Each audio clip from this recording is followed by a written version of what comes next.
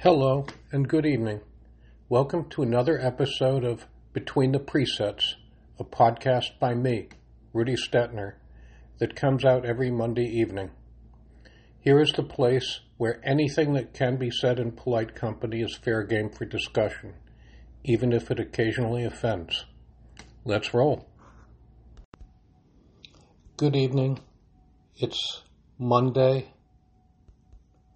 September 4th.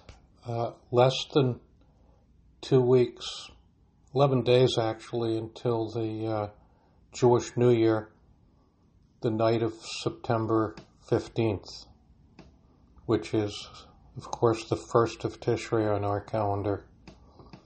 We observe the New Year for 2 days, spending an entire month in soul-searching, looking not only at our, I guess you'd call them ritual observance, but also how we behave towards each other.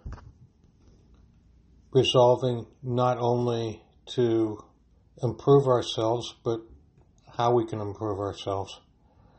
Frequently, people will approach people that they feel or know they might have hurt or offended and ask for forgiveness. And given, of course, that we ourselves want to be forgiven, it's a good idea to treat other people as we would want to be treated. I find that the entire autumn season in the Northern Hemisphere points to the impermanence of life, to the fleeting nature of our existence on this earth. When I look at the cycle of the lives of the trees around us, I see them sprouting almost yellowish green, translucent, unfolding on the trees. And as spring goes into summer and summer goes into fall, the color of the leaves kind of turns to sort of like almost an olive green before they start turning colors and falling. And by the time autumn is rolling around, the trees are dropping their leaves and greet winter with bare branches. And of course, when we see those bare branches, looking at them for the better part of the winter, we take it on faith that there will be some sort of resurrection, that new leaves will take place of the ones that had fallen to the ground.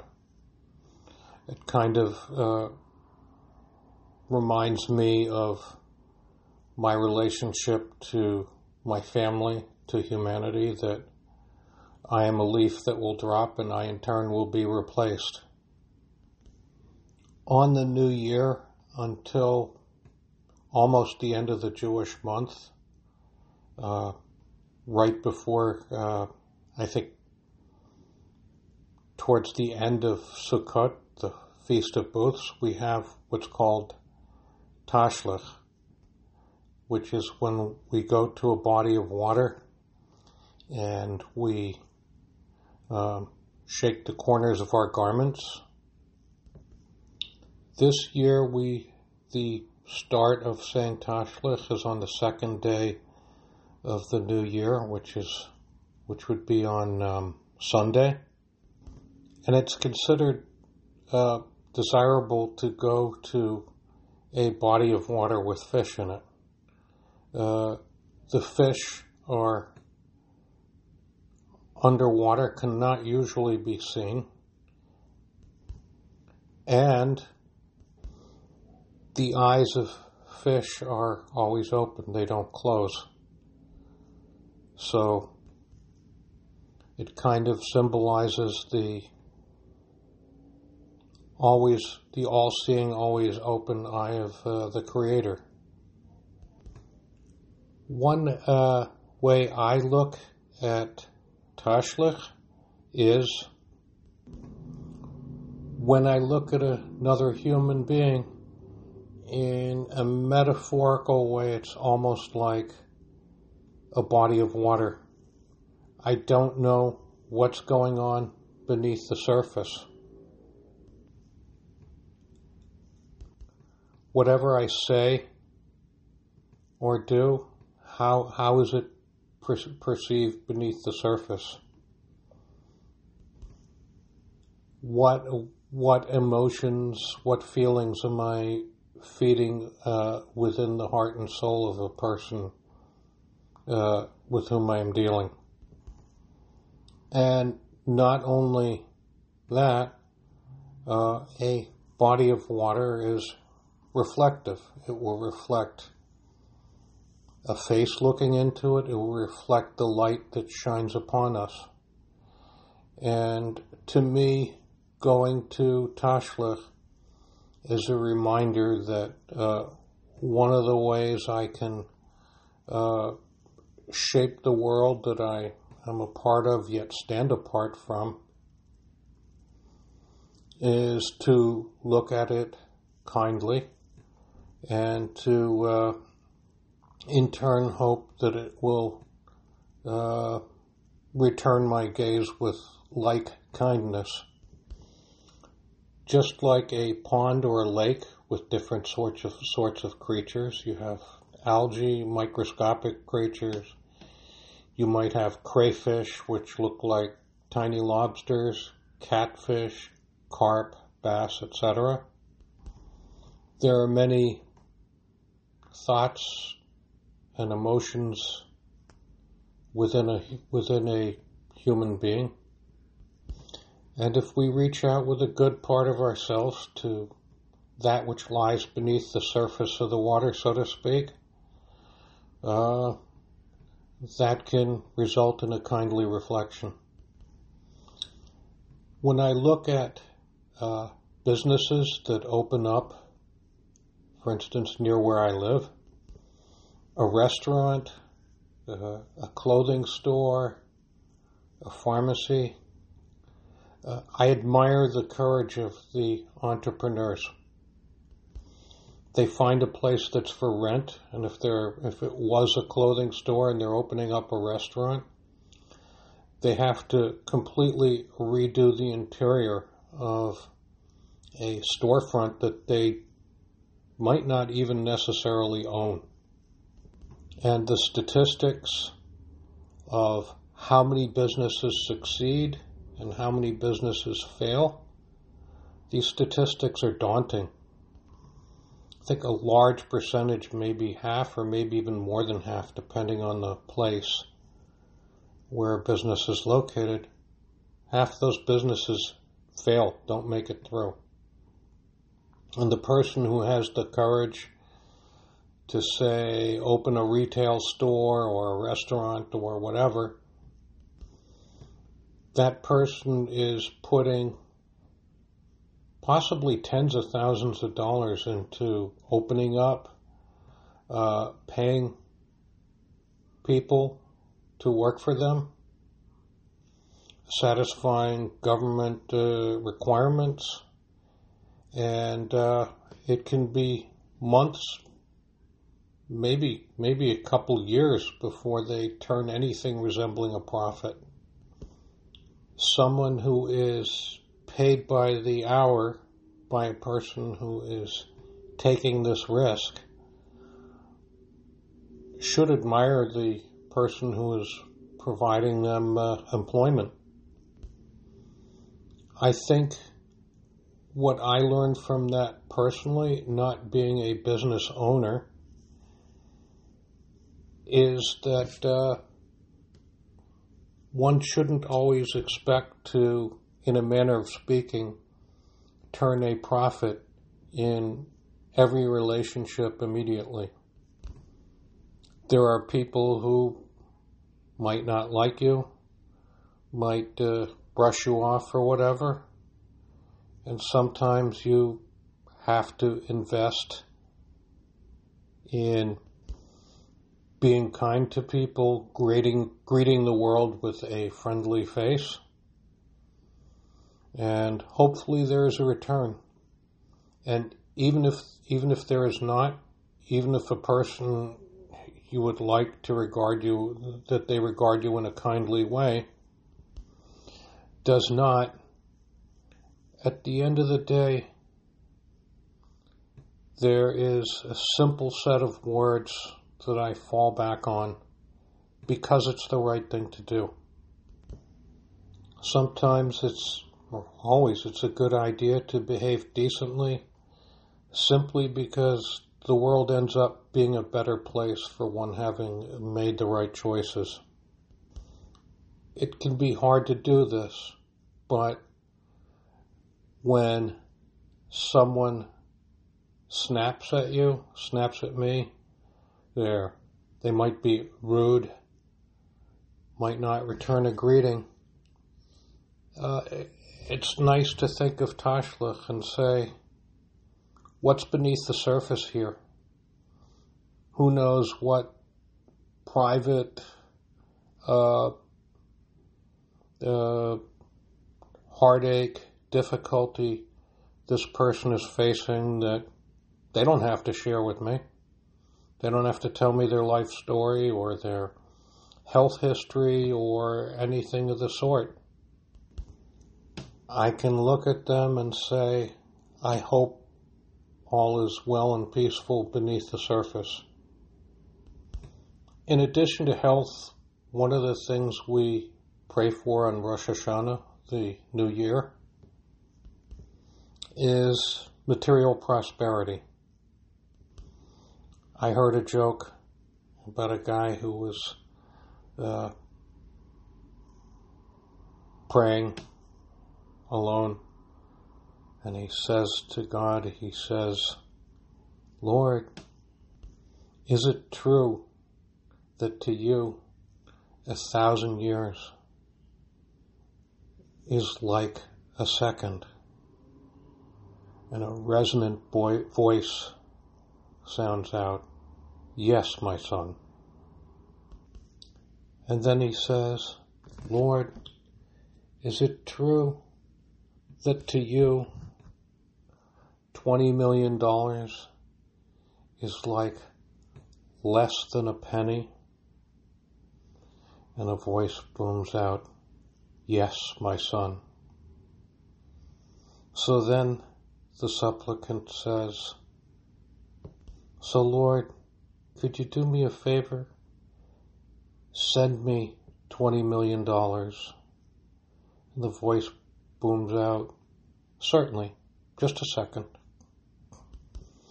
I think the lesson I get from that joke is that the timetable we are on is not necessarily the timetable the world is on, and that we have to keep on keeping on, and we have to sometimes even tread water. And sometimes that can take a while. It's happened a couple of times in my life that I didn't have money in the bank, or the money I did have went jingle jangle, and I needed money to get through the week. There's practically no food in the house. I was either unemployed or underemployed. And at times like that, besides prayer, sometimes you go through the laundry hamper, look through every pocket of every shirt, of every pair of pants. Kind of depressing. And every once in a while, maybe in the pages of a book, in a wallet that you thought was empty, you find $20. And you've got enough food to last you the 2 days or so till payday. Thank God. And one lesson that I have learned from these lean times, when there is almost no money in the house, is that wealth is not only getting, wealth is also knowing what you have. And out of such times of desperation, one of the things I learned was a prayer that gets me through lean times, and that is, God, before I ask you for anything, please open my eyes to what I already have. Because if you believe you have nothing, then you cannot avail yourself of your own wealth, resources, what have you, until you know what you have. And if you take that lesson and apply it to other things, then the world does not look like such a forbidding place. In many parts of the world, in the industrialized world, we are well fed and well entertained.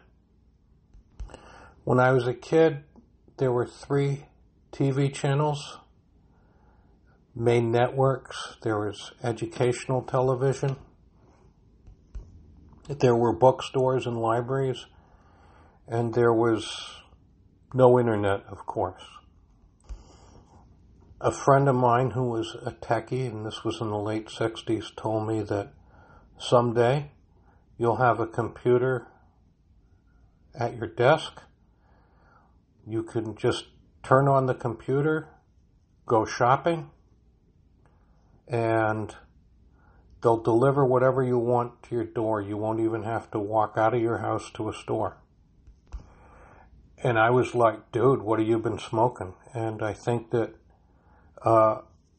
what he predicted, amazingly enough, became true beyond our imagination. Today I don't just have 3 networks. Thank God I can, given how the 3 networks and educational, television, and radio have in many cases become a propaganda mouthpiece of the government, there are choices. I can go shopping for information. Conversely, however, the devices we use to look at the world can look back at us. I remember during the COVID epidemic, somebody I knew who was in Israel, when they were in lockdown, if they went beyond, it was a fairly short distance of their house, a few blocks maximum, their phone could beam information about where they were to the government, to the people in charge of keeping track of where people were, making sure that people stayed locked down. And looking at the history of epidemics, if you look up the Spanish flu at the end of World War I in 1918, it was horrific. People were leaving their houses feeling healthy, and they were dropping dead on the trolley cars, dropping dead in the street. And it almost, I think one of the things that the COVID epidemic and also the flow of news, etc., on social media, such as Facebook, what have you, even the search engines, shows me that the technology that could and often does free us can be used to surveil us, to keep us under control. So it's important that we as a species are blessed with incredible inventive and creative powers. It's important that we remain the masters of what we invent and what we produce and not become enslaved to it. This is a choice that requires constant vigilance. Another landmark that each and every one of us individually can observe is our birthdays. It's a good idea on the anniversary of one's birth to say, where have I been in the past year? What kind of human being am I? What am I giving to the world? And how can I improve my contribution, my behavior, my attitude? And on the day or 2 days that we observe as the birthday of the world, it's time to project that perspective onto a larger scope. I wish all of you a blessed rest of the week. This is certainly an introspective time of year, and may we all grow and move forward together. Thank you. This wraps up another weekly episode of Between the Presets. I thank you all for the pleasure of sharing with me my weekly muse. Whatever platform you access, hitting like, subscribe, or leaving a comment is much appreciated. My email address is thewinterriders@gmail.com. thewinterriders@gmail.com. Until next week, adio, which in some African languages means born on Monday or be righteous, and closely resembles adios in Spanish.